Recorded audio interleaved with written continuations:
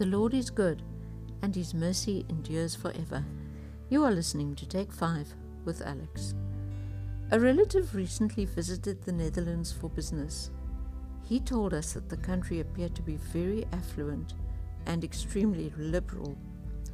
Many churches were repurposed, and there didn't seem to be many signs of active Christianity in the areas he visited. He also said it was very different from South Africa because he never saw anything close to the poverty that exists here. I thought about what he had said, and it made me think of the rich young man who asked Jesus what good things he had to do in order to get eternal life. Matthew 19 verse 21 to 22. Jesus answered, "If you want to be perfect, go, sell your possessions and give to the poor, and you will have treasure in heaven. Then come, follow me."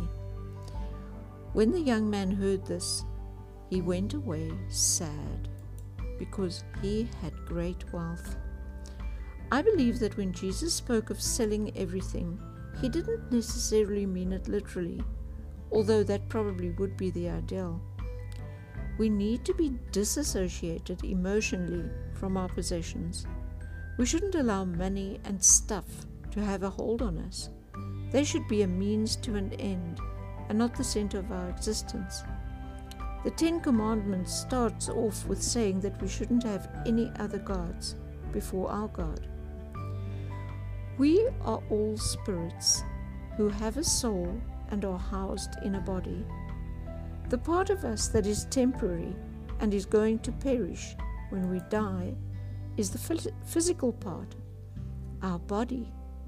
Yet we often set more store by physical things than by spiritual things. We forget that the physical is fleeting and the spiritual is eternal. We allow possessions and money to become our gods. Physical things determine our character. Look at Proverbs 23 verse 7. "For he is the kind of man who is always thinking about the cost. Eat and drink, he says to you, but his heart is not with you." Luke 6 verse 45. "The good man brings good things out of the good stored up in his heart, and the evil man brings evil things out of the evil stored up in his heart. For out of the overflow of his heart, his mouth speaks." Matthew 6 verse 21. "For where your treasure is, there your heart will be also." We have to start to realize that we are merely stewards of our possessions. We are going to have to choose what is really important to us, God or things. Choosing God always comes at a price. The world doesn't have much good to say about and to followers of Jesus.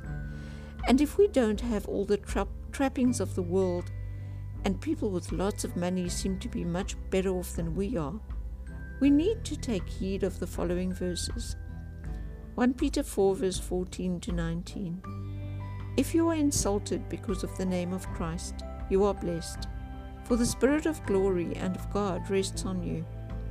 If you suffer, it should not be as a murderer or a thief or any other kind of criminal, or even as a meddler. However, if you suffer as a Christian, do not be ashamed, but praise God that you bear that name.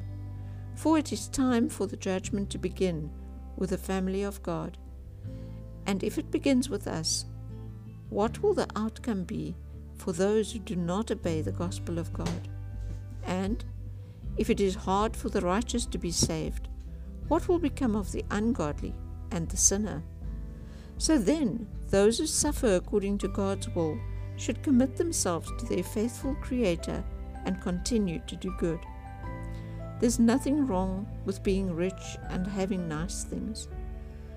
But if we look at the wealth of the world and all the things people have who are living far away from God, we must not envy them or become despondent at our own situations, because having earthly goods is not what life is about.